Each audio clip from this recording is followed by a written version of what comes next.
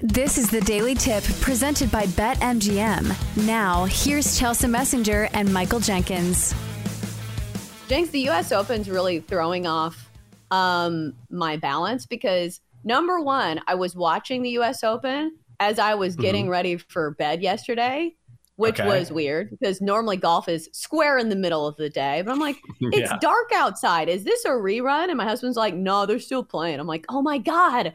We've watched this all day and all night because we know the running joke at my household is I am forced to watch golf against my will at times because I don't mind watching like the big names play. I like watching the big names play, but we had it on like at the very start where it's like the morning tee times of the guys who are not going to be contending. So like we were watching that. But the other reason where I'm feeling a little off balance about this U.S. Open is because it's playing like the John Deere Classic, where guys are just tearing this course up as we have the leaders going into day two at 8 under. Xander Schauffele and Ricky Fowler tied for the lead at an 8 under par, followed by Dustin Johnson and Wyndham Clark at 6 under, Brian Harman at 5 under, and Rory at 5 under as well. So we saw some pretty low scores on the first day, but we know that the USGA is going to fire back and probably make this course a little bit harder. I feel like you're an academic person, so maybe you were in this scenario like I was. Did you ever have a teacher or professor that purposefully made the test really difficult if people were getting too high of scores on the tests? Well, yes, we had one professor, and God bless him, he passed away a few years ago. This was a teacher, not even a professor. This is my senior English teacher, and I actually went all the way back to Texas to go to his funeral because he had such a great impact on my life. And he was exceptionally hard, but he was a brilliant English teacher. And he would never make it easy on you. And the running joke was, hey, if you make a B in his class, you've aced his class. But he had a real passion for the language. He had a real passion for grammar and punctuation and teaching you things in a way that was much more intelligent than you normally get in high school compared to a lot of classes that you have. And so whenever he saw us sort of grasping something, he would push a little more and make it a little bit harder because he wanted to, because it's hard to master anything, particularly the English language and grammar and punctuation when you're a senior in high school. There's just so much out there to learn. So he was always moving the bar ahead just a little bit, just a little bit, just a little bit. So we keep challenging ourselves, and it was brilliant. And when you look back, you loved him for it because you realized that class was so hard. But it wasn't an ego stroke. You see teachers do that all the time, right? Like, I'm going to make this hard just because they can. He was doing it because he wanted you to think critically and truly push yourself to learn as much as you could and to expand your knowledge. So, yeah, and looking back, it was absolutely the perfect way to teach. I love that guy. That's the sign of a good teacher, where it's tough but fair, and you're going to learn something. I think the USGA is looking in that direction and saying, okay, well, we want some lower scores and we want only the big names to be at the top of the leaderboard, because I feel like, isn't that the case with majors? When the course is that difficult, you need almost the big names. And I know that the running trend here at the US Open is 11 of the past 14 winners have been first-time major champions. But there are some guys, especially at the top of the leaderboard, who have not won a major that are still excellent golfers. Looking squarely at Xander Schauffele. I keep forgetting that he has not won a major. Doesn't it feel like he's been in contention at so many majors, and he has been right there at some of the hardest golf courses? I think that's why he's the favorite right now at plus 333 and why Ricky Fowler is plus 650. And you're thinking, well, they're tied. They're tied after round one. Why aren't they the same odds? Well, it's because Xander Schauffele has been so close much more recently than Ricky Fowler. And so I think you're right. Schauffele has been right there. He does have 2 second-place finishes, one at the Masters in 2019, one at the U.S. Open in 2018. So just because he's had more of that recent success, yeah, that's why he's the favorite going into the second round. Did win a gold medal. I did not realize that. Double D just put that in the chat, so credit to Double D there. But yes, he's just been the golfer in better form over the past few years. Certainly, we've heard a hell of a lot more about Xander Schauffele as opposed to Rickie Fowler and what he's done. Rickie sort of disappeared for a while, so he's back, but Xander's been there the entire time. Exactly. I remember that Olympics. That was a good watch. But yes, I think the question now on Rickie Fowler is, did you miss the boat?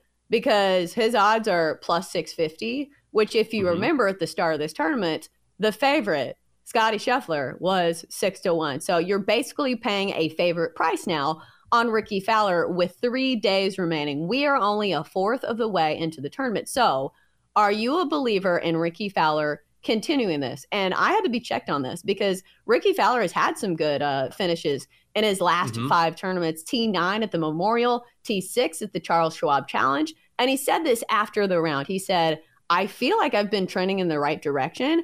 I just finally made the putts yesterday. So it's not like that out of left field that Rickie Fowler is playing well. I think it's just kind of out of left field that he shot a 62 because that's out of left field for anybody to shoot that at a U.S. Open. So do you think Rickie Fowler continues to play good golf?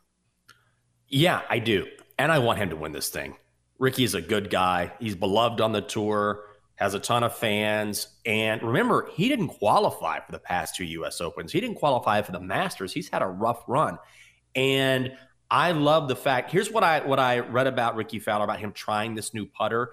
And this quote really just, I took a step back. I was like, ooh, that's a very confident thing to say. When he tried this new long putter, because he was putting beautifully yesterday, and he got it from his caddy, he said, this is like cheating.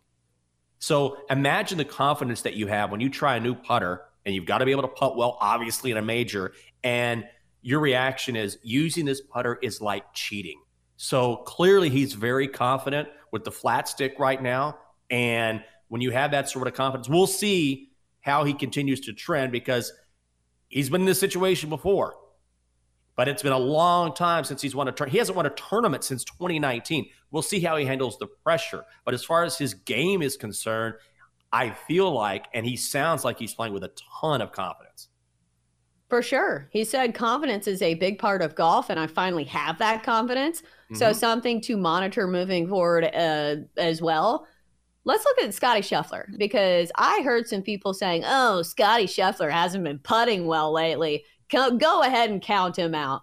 And I looked at the leaderboard yesterday. I was like, weird. Scottie Scheffler sitting at 3 under in the top 10. Who would have guessed? Just the guy that's been, hammering out top 10s for it feels like every single week on tour. But here's the thing. You're always going to pay a price on Scottie Scheffler. He's only 7-1 despite being 5 shots back. Do you think this tournament is still wide open? I think that's my question. If a course is playing really difficult and there is the opportunity for guys to blow up, do you think it's worth taking a flyer on somebody who is further down the leaderboard after one day of the tournament? Yeah, I do.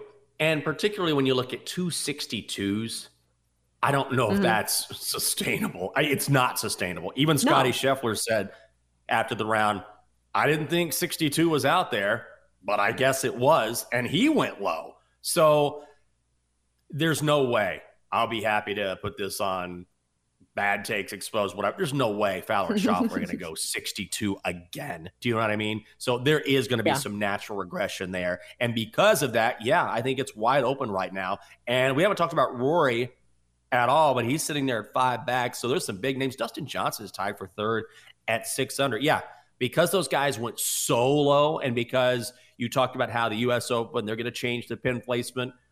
They're not going to allow a 62 again. The greens will get tougher. The course will get tougher. Yeah, I think this thing is still wide open.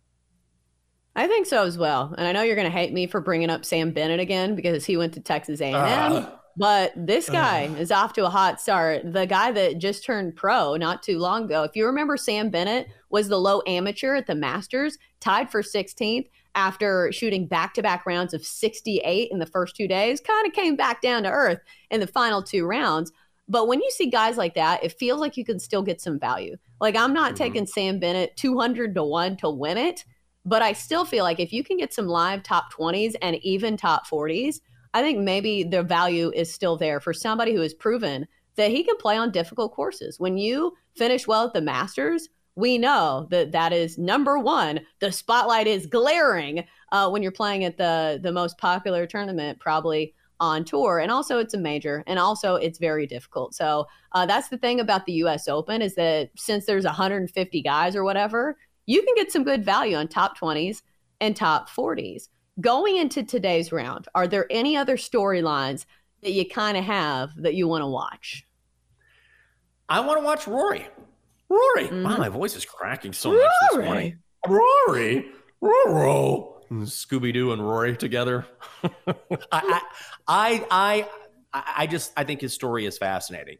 And Fowler going so low, Schauffele going so low, those are clearly the headlines, as they should be. But the mental aspect, just like Ricky was saying, confidence is everything. And for Rory, I don't necessarily think it's his confidence that is shaken. I just think he is tired. When you talk about golf being a mental game, we've been over this.